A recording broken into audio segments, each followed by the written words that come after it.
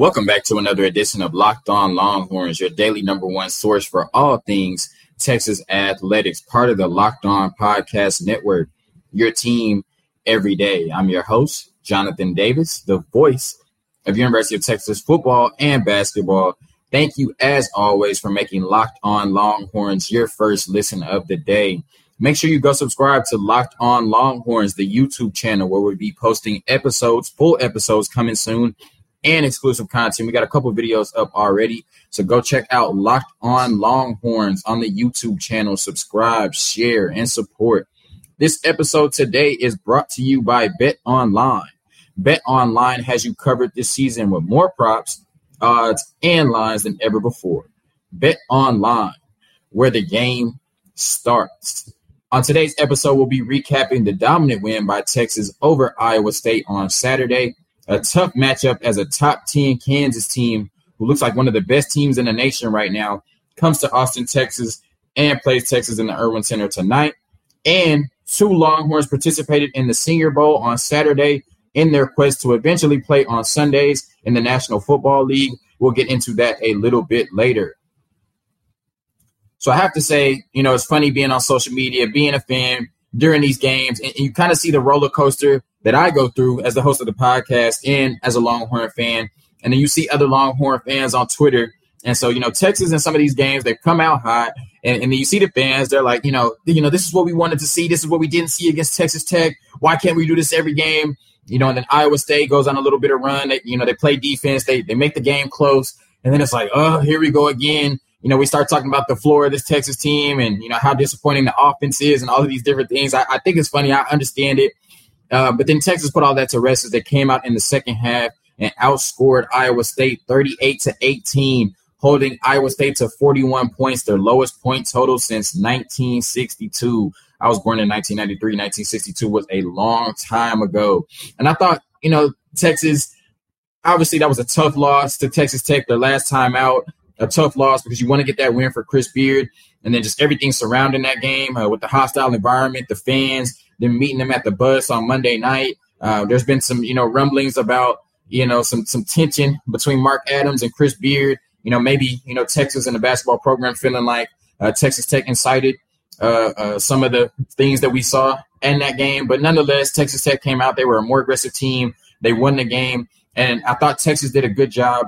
And Andrew Jones mentioned this after the game, who had 14 points on 4 made threes. He was one of the biggest keys to them winning this game. But he came out and talked about it. He said, we weren't aggressive in that game against Texas Tech. We weren't the aggressor, and we weren't going to let that happen again. And so we came out, especially in the second half. This was a close game. I thought Chris Beard, he called a very, timely timeout, and they went on a 5-0 run to close the first half. And then they came out, went on a 15-0 run. Like I said, outscored Iowa State 38-18 in the second half. And, the key was to them being aggressive. We know what they're able to do on the defensive end. They held Iowa State to 29% shooting. And it's almost like, that sounds crazy, like 29%. But we've seen Texas do that a lot this season. They just really get in your face and force you to make tough decisions on the offensive end. They force a lot of hesitancy on the offensive end. But where the fans have been a little disappointed and where I think the team hasn't really reached its full potential yet is Texas has showed a lot of hesitancy on the offensive end at times. And, I thought the broadcasters did a really good job on the Longhorn Network bringing up this point that, sometimes coaches can get too cute. And sometimes we rely so much on, schemes and drawing up plays and ball movement and all of that. But you have to look at results over the process. And if the process doesn't lead to buckets, if the process doesn't lead to made shots, if the process leads to you, holding the ball into the end of the shot clock and forcing up tough jumpers or forced shots, that's what the defense wants you to do. And so I thought that, we talked about before how Texas a lot of times will try to pass up good shots for great shots. And in most instances, that's what you should do. They're a really good passing team. But sometimes basketball can just be as simple as getting your best players the ball, getting out of their way, and letting them make shots. And I thought they did that. I thought they found the perfect balance between, setting up plays in the half court, getting good ball movement, getting good movement off ball screens. We saw Andrew Jones and Courtney Ramey, who combined for 6 threes, really just off ball movement. And then Marcus Carr, who I thought this was one of his best games in the Texas program, Probably wasn't his highest scoring output. He had 14 points and 8 assists. But a lot of times we see him leading the offense, maybe being not aggressive enough. And like we saw in his time with Minnesota. When you have so many talented players on this team, he's really focused on trying to be a facilitator, trying to let everybody eat before he eats himself. And I thought he did, found the perfect balance of leading the team in shot attempts, scoring 14 points, while also having 8 assists and 5 rebounds. So it was a really good game by Marcus Carr. But it comes down to that aggressiveness on the offensive end. They scored 24 points off of Iowa State turnovers, so they got out and ran, really put the pressure on Iowa State offensively and defensively, and that led to them scoring 38 in the second half. If you were able to project that over a full game, that would be 76 points. And Texas has yet to score 76 points against a Power 5 opponent this year, or Gonzaga, who is a ranked team. I am nitpicking a little bit, I have to admit. They scored 74 points a few times, but that's not 76. And the more points you score, the better chance you have to win. So this would have been their highest scoring output if they would be able to match what they did in the second half. And speaking of that second half, Chris Beard knew how important it was, saying it doesn't matter who our opponent is. When we play like we played in the second half, we can play with anybody in the country. And I think he's absolutely right. So just a great win. I don't know if it, eliminates the taste out of your mouth over that Texas Tech loss. But at the end of the day, you have to play who's on the schedule. They played who's next. 4 of their next 5 games were against ranked opponents. That's now 3 out of the next 4. Of course, Kansas tonight, who we'll talk about in a little bit, who just thoroughly dominated. I mean, they just ran Baylor off the court, dog walk Baylor, for lack of a better term. They have to play Texas Tech again. They have to play that Baylor team. And then they're going to have to play Oklahoma. And, in the Red River rivalry, as we've seen as Longhorn fans, anything can happen. And that's an Oklahoma team that competes. Every team in the Big 12 competes. There's no easy night. So, even though Texas will be favored in that game, anything can happen. So, I just thought the biggest keys were they continue to show that defensive intensity. I mean, when you're holding a team to 29% from the field, 13% from the floor, you're not going to win a lot of games, if any games like that. Texas was able to shoot 40% from the 3, and they're putting up more 3-point attempts. That's the problem is that this Texas team is very efficient on offense. That's not the issue.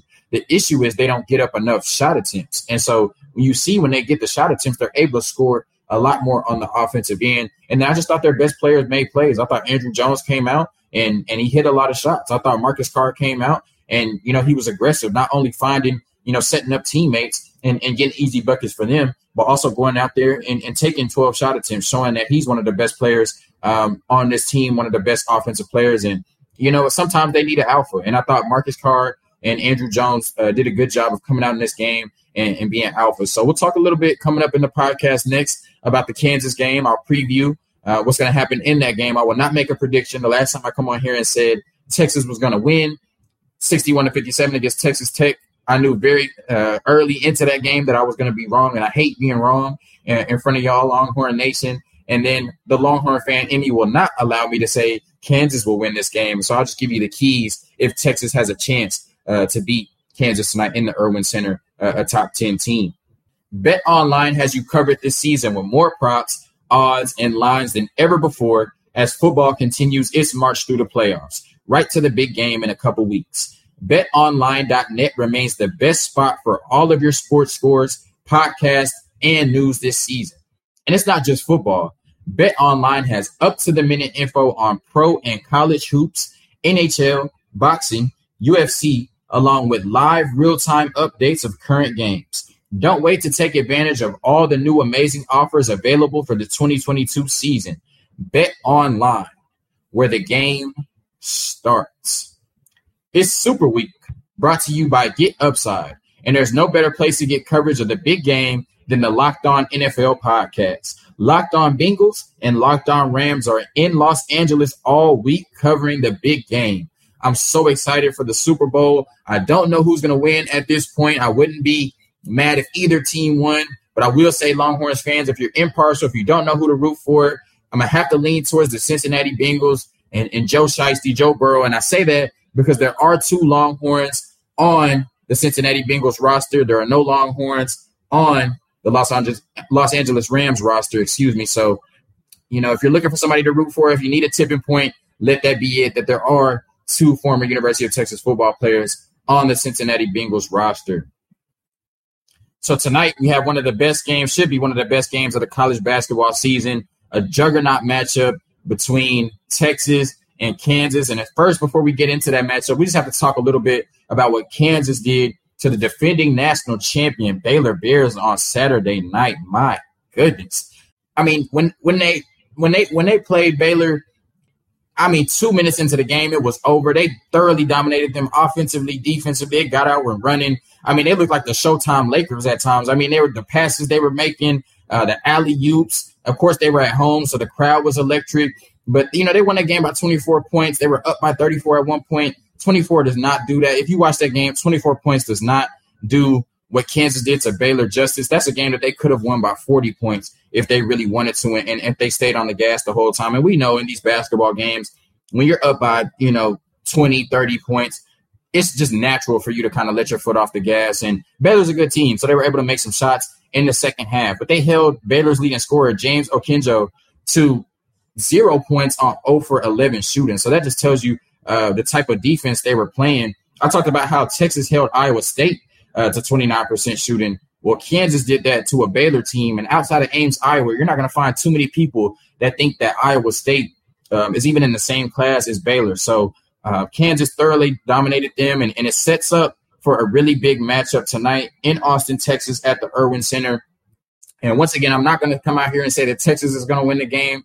Also, I'm not going to come out here and say that Kansas is going to win the game. What I will say is Texas has a chance to win this game. Like Chris Beard said, when they play like they did in the second half, they can beat anybody. And, we as Longhorns fans were really excited about what they were able to do in the second half, scoring 38 points, winning that game, 63-41, winning by 22, outscoring them by 20 in the second half. But this is a Kansas team that on top of what they did defensively, they scored 39 in the first half and then followed that up with 44 in the second half. So, defense, good offense is always going to be good defense. In Texas, of course, is going to have to rely on the defense that they played all season, but we know the defense is going to show up for the most part. But this is a really talented Kansas team, one of the most talented teams in the nation, a legit Final Four and national championship contender this year, really athletic, just one of the best teams in the country right now, if not the best team in the nation. Duke looked really good on Saturday, and Chet Holmgren and Gonzaga dominated BYU. They looked amazing. But Kansas definitely is up there on that list of teams that could win the national championship this year. And I think if Texas wants to make any noise in the Big 12 Conference Championship tournament and, the NCAA Final Four tournament, it starts tonight. They have 3 of their next 4 games are against ranked opponents. They took care – it was 4 or 5. They took care of Iowa State. And, Iowa State didn't put their best foot forward, but that doesn't matter to Texas. At the end of the day, you have to beat who's on your schedule, and they did that. But this is going to be a tougher test. This is going to be one of those games where UT is going to have to operate on all cylinders on the offensive and defensive ends.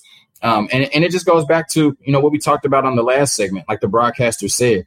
You're going to have to find that balance. Of course, they're going to have to continue to pass the ball, pass up good shots for great shots, get, some buckets in the half court, execute offensively. They're going to have to get to the free throw line more than 8 times like they did against Iowa State. And we've seen the last couple of games, they made either 50% or less than 50% of their free throws. That is definitely not going to cut it against this Kansas team. So they're going to have to get to the free throw line a little bit more. I thought they did a better job of getting out and running against Iowa State. You're going to have to do that against Kansas, put some pressure on their athletes, put some pressure on the defense. And then one of the players in burnt orange tonight is going to have to be the best player on the court for them to have a chance to win, whether that be Marcus Carr. Like I said, I thought his game against Iowa State on Saturday was one of his best games of the season. And when he was able to go out there and find kind of that good mix between being the playmaker on the team, setting up all of his teammates with 8 assists, and then leading the team in shot attempts, he's going to have to be a superstar. Andrew Jones, Courtney Ramey, Timmy Allen. One, it may take 2, it may take 3. It may take all 5 starters in double figures. It may take somebody coming off the bench like Trey Mitchell or Courtney Bishop being the X factor. It's going to take, one of those type of efforts where we look up and say, okay, this is the reason that they won this game. And so they're very capable of competing with this Kansas team. They're very capable of beating this Kansas team, especially at home. Longhorn Nation, if you will be in the Erwin Center tonight, make it loud, make it hostile, make it tough for Kansas. And Kansas is going to be favored, and rightfully so. They've earned that. They're one of the best teams in the country. But Texas definitely has a path to victory. I will not allow the Longhorns to embarrass me on this podcast once again. as much as I'm a Longhorn fan, I favor being right, over being a fan. So, I last time I said that they were going to win, they had me with my head in my lap, looking sad. I was out at the bar at first watching the first half. And I